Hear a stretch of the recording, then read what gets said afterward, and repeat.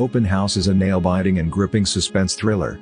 This one took my entire heart from the very first word to the last, leaving me no alternative except to peruse it in single sitting. A calm suburban town holds numerous mysterious secrets regardless of its serene exterior. 10 years prior, Haley's sister Emma vanished, and right up till the present her body hasn't been found. Some trusted it was a suicide, some guessed that she had simply ran away. Few, including Haley's dad, hoped that Emma may even be alive. However, since Emma's bracelet was found, the old investigation has resumed. Will the police have the option to uncover reality, or will Emma's destiny stay obscure for eternity?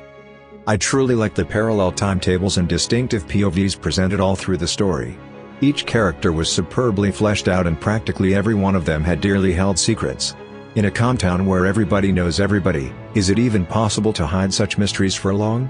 As a few people manage the repercussions of Emma's vanishing, the pressure rises, and soon you'll end up turning pages as quick as possible to get to the last part of the story. The story is told from 3 distinct ladies' perspectives. Strangely, the majority is told in third-person past tense, aside from Emma's POV, which is first-person present.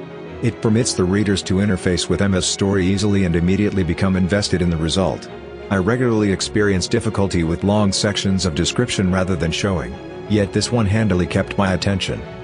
With an unpredictably woven plot brimming with exciting twists and turns, the peruser turns into an active participant, attempting to filter truth from lies and perceive the who and why of Emma's vanishing.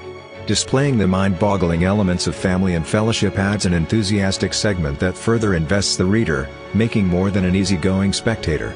Unfortunate, stunning and interesting, this one is certain to satisfy all mystery and suspense lovers.